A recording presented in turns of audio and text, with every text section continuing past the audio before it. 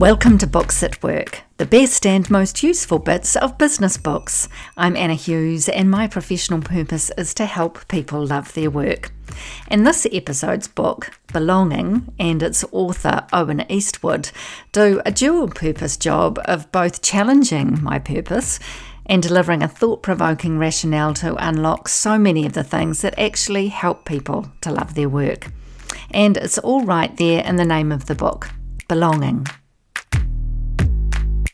What I got as a 12-year-old was quite a profound sense of belonging, from feeling like a bit of an outsider and a bit lost to someone put their arm around me and say, it's okay, you belong here. And that is a human need. So I think it's an amazing place in the workplace if we can give people that feeling. That's Owen Eastwood, and I could have talked to him for hours about belonging and his experiences. So you'll hear a longer than usual conversation today with the author and a tighter than usual speed read of Belonging, beginning now. Owen's one of the most in-demand performance coaches in the world. He's worked with English football, the British Olympic team, South African cricket, the Royal Ballet in London, and NATO. And he's a Kiwi. He's a New Zealander who has learned and coaches how, as a species, we're hardwired to belong. We feel the need to belong, and how knowing that and being deliberate about it can change how a team and organisations perform. Owen tells stories of high-performing sports people and performers who meet their team. They kit it out, they learn the team's tactical language, they train with them. They eat and travel together, but all the time they feel like an outsider or an imposter. And in a corporate environment, that looks like being inducted into the processes, but not into the tribe.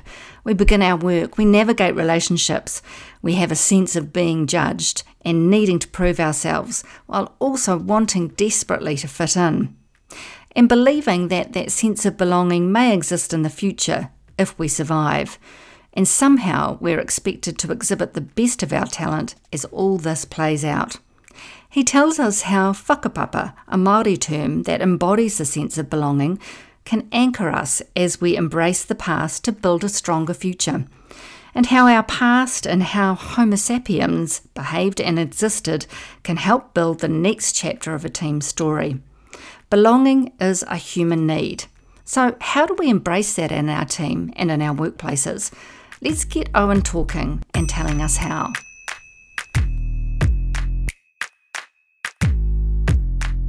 So welcome to Books at Work, Owen Eastwood and his beautiful book, Belonging. Good morning, or hello, Owen, because it's actually not morning where you are. No, well, lovely to see you, Anna. And yeah, it's good evening here. We're in the UK. I'm in the Cotswolds, about 3 hours from any civilization, really. And beautiful spring evening here, so really stunning. Great. So we usually start the podcast with where in the world are you and what's the view out your window? So you've kind of answered that, but is there anything particular out your window that can paint a picture for our listeners of what your world is like today? Well, I'm very fortunate. My office, where I am right now, is on a hill in the Cotswolds between the village I live in, Chipping Camden, and another village, Broadway. And where I am, literally, we can look across all the way to the Welsh Mountains, the Brecon Beacons. And it actually reminds me a lot of looking out upon Coromandel. And is equally as beautiful as there and where I'm from, the south of the South Island. So I'm incredibly fortunate. And around here, there's lots of streams, there's lots of stone buildings, again, which reminds me of Central Otago. So I actually feel very close to home living here. So how long have you been away from New Zealand? About 20 years. We did come back for a couple of years. I lived in Auckland and give the children an experience of being a Kiwi. And that's when I transitioned from being a lawyer, which I was for 15 years, to becoming a performance coach. But other than that, I have an English wife, and the work that I do, I sort of need to be here. I don't know if I could sustain the sort of work I do if I was based in New Zealand. I'm not too sure about that. Right. Well, that's another interesting story, I think.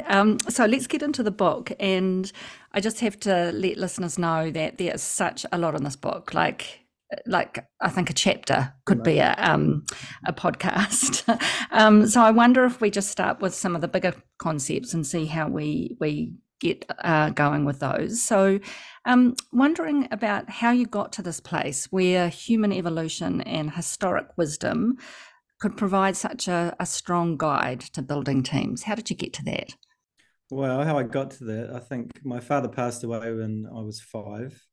He was a very young man. He was 41. He was an only child, and he was part Maori and part English. His father was English, and I had two older brothers and a younger sister. So when he passed away as a 5-year-old, obviously that's a shocking thing to happen to any family.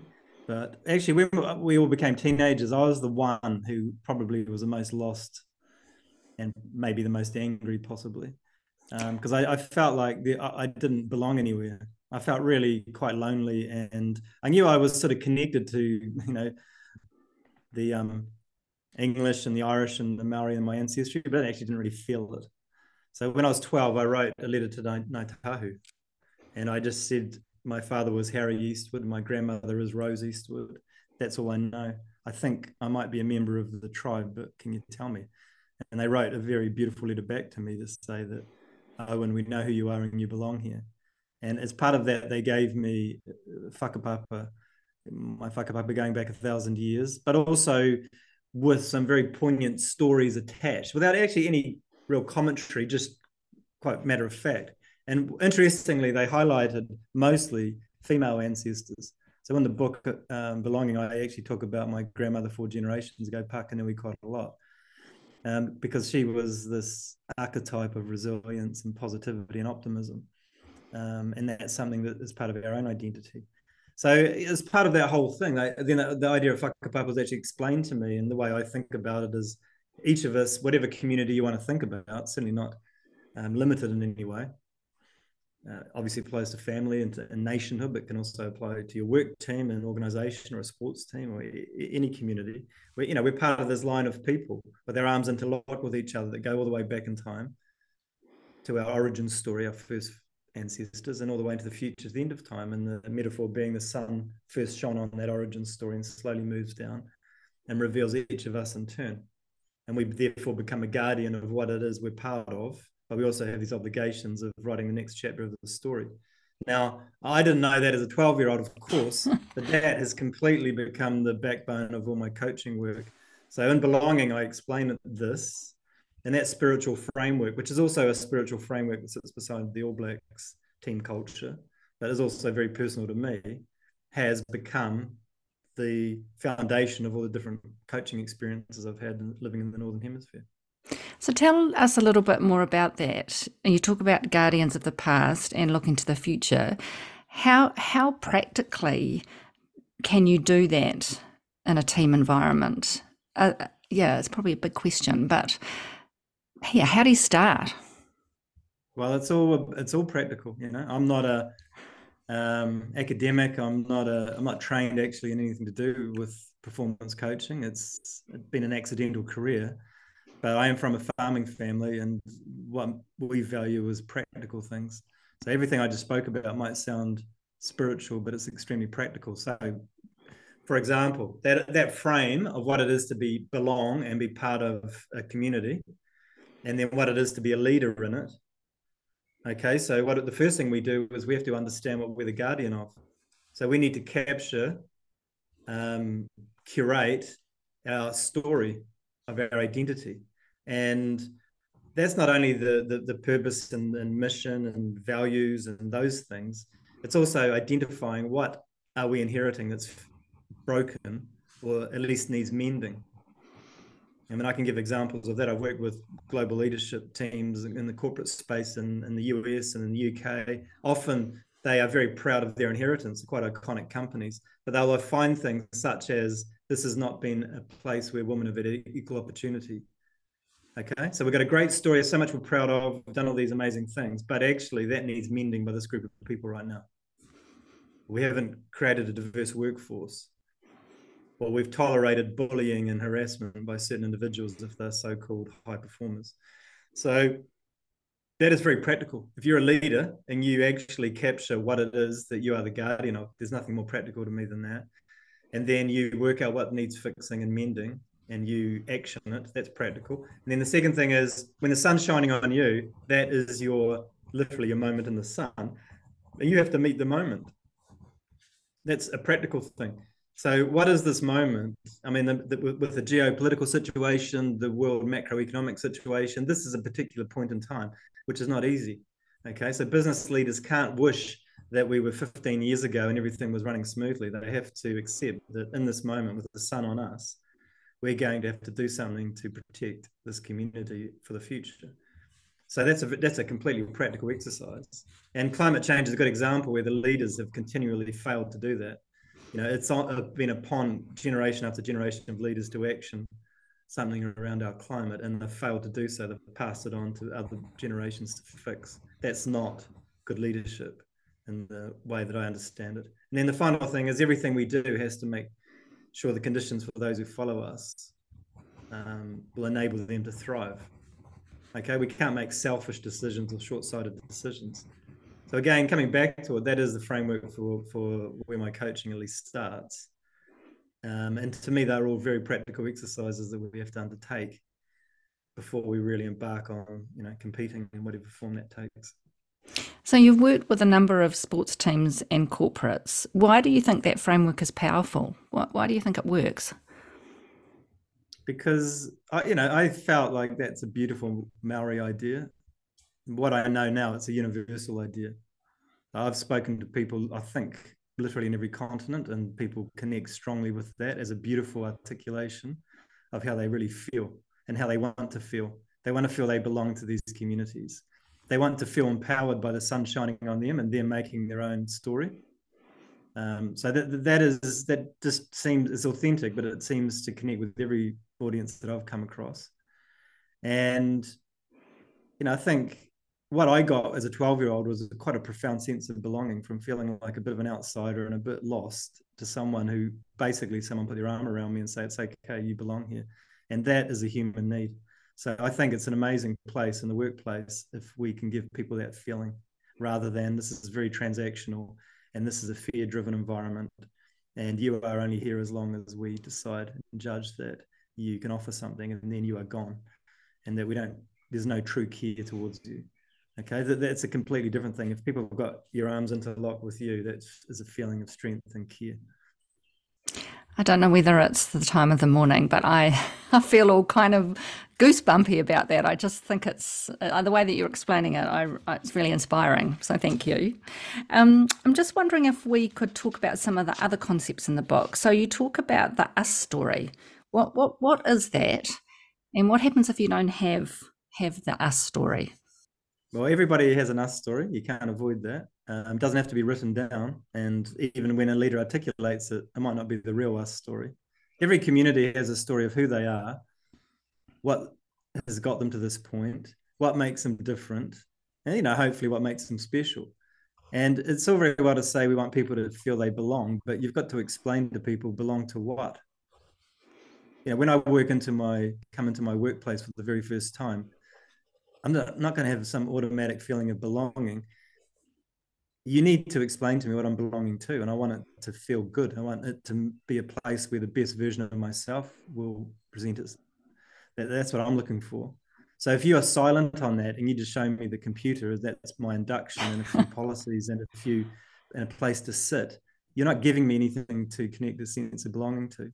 So, in sports teams, I mean, I work mainly in the corporate space, although I'm well known in sport, but, sports teams do some incredibly beautiful rituals around making sure the story of us is passed down. The All Blacks, my understanding is they continue that ritual where the senior players will tell the story of the team to the new players. So these things are really, really important. They fuel and energize people when they hear the story of us. It's a primal need we have. And when it's silent and there's a vacuum, we will invent our own version of that us story. And that does happen at times as well. And sometimes that can be quite negative. And in sports teams, if you don't articulate it inside the dressing room, what will happen is there's so much media profile. The media will basically have their narrative of who you are. And again, I've worked with England football team for the last 6 years. And historically, their narrative of who this team is very, very ugly. It's not complimentary. and it's not true either. So we therefore have created our own identity story, the story of us, which is positive, optimistic, authentic, and the players love it, and it has made a big difference. Nice. So you mentioned there a few things about the us story being who you are, how you got there. Um, just wondering if there are people listening who are thinking, okay, we need to start some thinking around this. How do you go about working out your us story? What are some questions that you ask, or how do you go about working it out? Well, my own approach is to start in the past. So it's actually not, I've had a very real diversity of environments. I think you know that. I've worked even in the Royal Ballet school in London, worked with NATO, and I work with a film studio at the moment, as well as in some of these sports teams. So I spend months doing this, what I would say properly, is to understand exactly what that story is. And nearly always it's been lost in transmission or just completely lost. So I end up with a more powerful version generally than what exists. So that is very informative. Like if we're going to say what our values are, then if you understand the heritage, you can see where those values have been lived and where they haven't been lived. So we can wrap them in stories and make them actually compelling. And there's lots of archetypes of the type of person we aspire to be that we can see back in the story.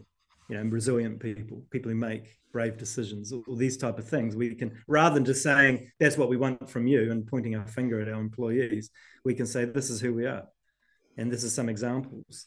We've been in adversity before, and this is how we navigated it. That's very powerful and gives people confidence, and it also gives the credibility to the culture. So I start, we look deeply in the past in order to, and also to see the things that need mending as well. So I worked with Accenture in the US last year, and we literally used a museum space where we went through each decade of the firm's history. And then we had a set of spotlights at the very end, and the leadership team sat in a circle and reflected on, okay, what do we think of all of that we've become the guardians of? What do we love? What are we not so proud of? And then what is a chapter of the story we want to write? So for me, I think the thing I like about whakapapa, amongst other things, is the fact that the past, the present, and the future are all beautifully threaded together. They're not disjointed. What we want to do tomorrow is completely shaped and influenced by where we've come from. And I like that. It's not like we've got a new CEO, so we're going to blow up everything and just listen to the hero leader tell us this is what they did in their last business or whatever, and we start from scratch. That's not how humans are wired. That's not how we understand community or belonging. There needs to be some form of continuity to it, even if it's one where we need to disrupt it. So how does that work for startups and new businesses, new organisations? Well, it's beautiful working with startups and new teams because they get a chance to have incredible intent around their origin story. Now, often what happens is businesses start up and get underway and become sustainable and make a profit and all the rest of it, and then they address their culture. And there's a lot of hard work to unpick, or bad things to unpick. But actually, if when I've had the chance to work with startups or new businesses, it's fantastic because what you can do is you can say this. We know our origin story is going to be quite forceful for the people who follow us. They want to know why we came together, who we were, how we did things, what were our value, what we valued, our values, and the stories that we create. So let's do it with great intent. So rather than someone having to sort this business out in 15 years because we've got a bullying culture, let's actually start right from the start that one of our values will be kindness. And rather than having to diversify our workforce in 15 years' time, let's start with actually a very powerful, talented, diverse team now. So, that is an amazing opportunity because you are setting incredible tone, putting ripples through what's going to follow. So just have beautiful intent that you want your environment to be completely aspirational. I love the kind of depth of all this, Owen. I think about kind of exercises I've been in with corporates, and you do your purpose work and you do your values, and just hearing you talk, there hasn't been the depth that you're talking about. So I've kind of want to segue into that kind of why, our purpose. And there's lots of talk about having your own personal purpose, organisations having a why. Just wondering what you think about that. Yeah, just generally, what do you think about the kind of why, having a why? Okay, well, there's two dimensions you've mentioned there. One is how an organisation might think about it, and secondly, how individuals might think about it. So starting with the organisations, what I'm interested in is authenticity. So if I'm working for an organisation, particularly a corporate, I don't want some strapline.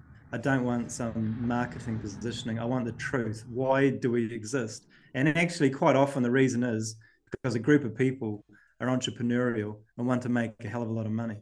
And so, from my point of view, that is absolutely fine, not a problem at all. However, it provides very little energy from us for a cultural standpoint. Okay, that's not a purpose. This is going to energize other people.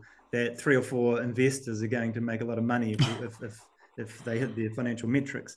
But that's fine. So therefore, I don't play off that as something in terms of the motivational framework. But then there are other businesses which have, like, did some work recently with one in France, which was the first business ever to address acid rain. Okay, and that was genuinely, there were scientists just, we need to do this, and it's too slow with government departments. I'm going to create this business, and we're going to do something about this, and we're going to give something to corporates and industrialists in order to stop this crazy contamination of the environment. And it's ended up becoming this massive hundreds of millions of dollars business. Okay, so now that's good. We can play with, we can do something with that. That's authentic, and that's very motivating and inspiring. So to me, I'm quite tactical. I want to know, for a national sports team, you're there to inspire and unify your country. So we're good to go on purpose there. But it's not always a way. So, I'm pragmatic about it, would be the word. When it comes to an individual's purpose, I don't buy into that personally. I think that Western cultures, and I've got great friends in America, and I do some work in there, and we have a good laugh about it. But this narrative that you as an individual should have a sense of your life purpose, that you should have and be able to articulate your vision for your whole life, that you should have your own individual values. To me, that doesn't ring true for our species, to be perfectly honest. If you look at our evolutionary story, those things didn't exist. What existed is that we belonged to groups of people, starting with our family. And our complete purpose was to make sure that we took care of our people and we were able to sustain a way of life. And similarly, our values were the values of the community we belonged to, didn't have our own separate ones. And our vision of success was being a good member of our families and of our communities and of our teams. And if in the book I mentioned, I spoke to Jerome Kaino, who was an All Black, a very successful All Black, won 2 World Cups, talked about his Samoan heritage. And I asked him a question, because I was testing this a little bit, because this is a traditional, more collectivist idea. I just said to him, so what is your individual purpose? And he replied without missing a beat. He just said, that question doesn't have any meaning to me. My purpose is whatever my family, my team, and my community need from me at any point in time. And I completely agree with that. And I think it's actually really sad that we've moved so far away from that, where people are running around inventing purposes for themselves to be some superhero. We don't need it. I don't think that's fulfilling. So apologies for that big speech on that. No, I love it. I love the energy that you've got with that. I think it's so interesting. Particularly, I have a personal purpose that actually does resonate with me. But now you've got me questioning, why have I got that purpose? What's the point of it? It's certainly food for thought. Is there anything else I should be thinking about when I reflect on the validity of having a personal purpose? No. Don't get me wrong. I think that's beautiful if you've got a personal purpose. I suppose where I'm coming from is that I don't think it's mandatory and necessary for everybody to have that. And I've seen a lot of people, in both in the workplace and in sports teams, who have been asked to articulate their personal purpose and become extremely uncomfortable with the question because they don't have a sense of it, beyond trying to be a good person and be good to the people around them. And I think that's completely fine. So I'm not criticizing people who are saying they do have their own purpose. I think that's great, but I don't think people, and I personally don't have a sense of my own purpose other than helping my family and the teams I'm involved in. But I don't feel people, and young people in particular, should feel pressurized to come up with a little bit of a fairy tale around who they are and what they need to achieve in life. And it has to be really, really important and really, really different from everybody else, and an element of competitiveness to it. I don't like that, and I don't think it's necessary. And I think that's a really great message for young people in particular. Yeah, so thank you for that. Brilliant. Right. There are a couple of concepts that I was just keen to touch on. So one is around leadership, and what did Homo sapiens originally seek from leaders, and what's happened to that? So just keen on your insights on that. Yeah, well, I'm really lucky because where I live in the Cotswolds is actually quite close to Oxford, and obviously Oxford has a reasonably good university there. So I'm very kind and open to some random New Zealander asking to have a coffee with them. And so I've got to meet some of the the world's leading evolutionary psychologists there. And that was one of the first things we talked about, was leading has become such an industrialized topic. Can we strip all that away, and what the hell actually is it, if you look at it from an evolutionary point of view? And they didn't miss a beat in saying, well, leading for our species has historically really been two things. Number one is you take care of your people.